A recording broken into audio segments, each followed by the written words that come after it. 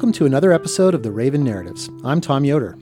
And I'm Sarah Severson. The story you're about to hear was told by Katrina Blair at our first ever Story Slam in January, when our audience at the Durango Arts Center told their stories on the theme of cold feet.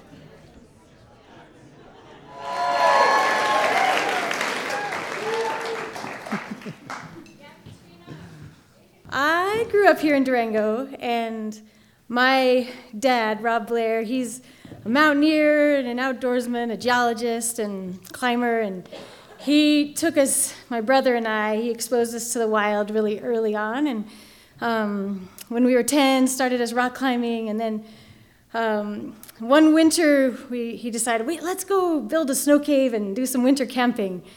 And so I was in junior high, and we went up to Mullis Pass, and we had our backpacks on and our skis, and we start skiing out up on Mullis Pass, and it was on the left side of the road, not the right side, so sort of on the west side. But we ended up cruising around and cruising through the trees, and I don't know how far we skied before we found our spot, but we ended up going past a bunch of these trees, and it was really deep forest and very deep powder, not so much like this year. And and my dad was ahead of us, and my brother and I were following him, and somehow he got caught and fell headfirst into a tree well, which is actually quite dangerous, but my brother and I didn't know how dangerous it was or could be.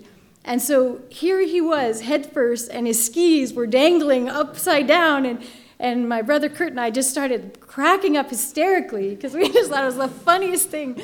And we didn't help him at all. He had to actually get it out all by himself. And so he finally managed and struggled out, and he was okay, of course. But we continued on, and then we found this place where we were going to build our snow cave, and it was kind of a big mound, and we start digging it out, and I'm up for the adventure, but I wondered if I was going to get cold feet. I did wonder that. But we dig it out and make a nice cave, and the roof of the cave was probably at least 2 feet above our head. And so then after we finished digging it out, we decided to have dinner. And, my dad cooks up the stove or lights up the stove, and we end up having beans for dinner. And so we cooked up these beans, and we ate them, and then we get all into our sleeping bags and our pads, and we sleep the night. And I slept really well, and I actually didn't get cold feet. But what happened? The reason why is because when we woke up, the roof of our snow cave had dropped a whole foot because of farting all night. And we were so warm, all this hot air coming out all night long, that there was no cold feet.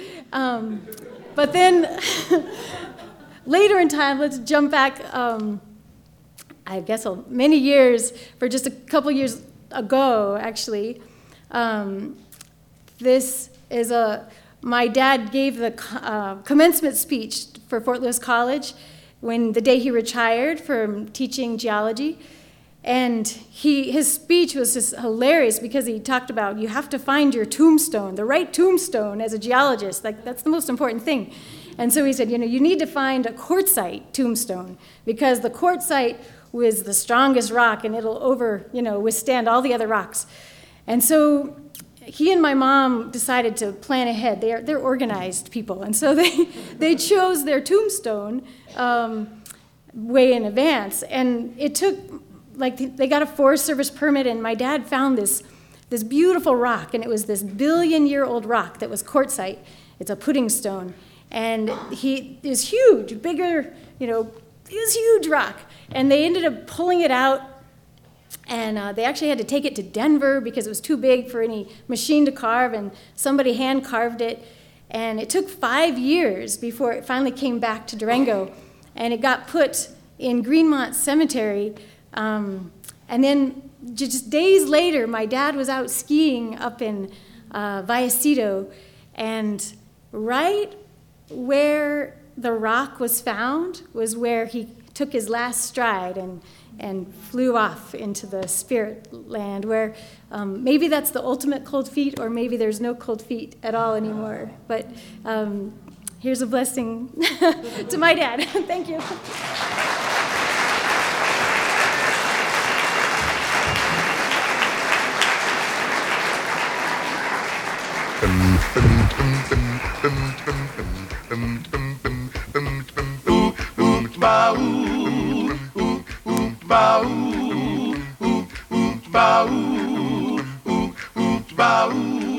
Standing on the corner is a pretty little girl that I sure would like to meet. I've had plenty of time but can't make up my mind. I think I got cold feet. I like to snatch her off the corner right in my arms. Thanks, Katrina, for telling that story.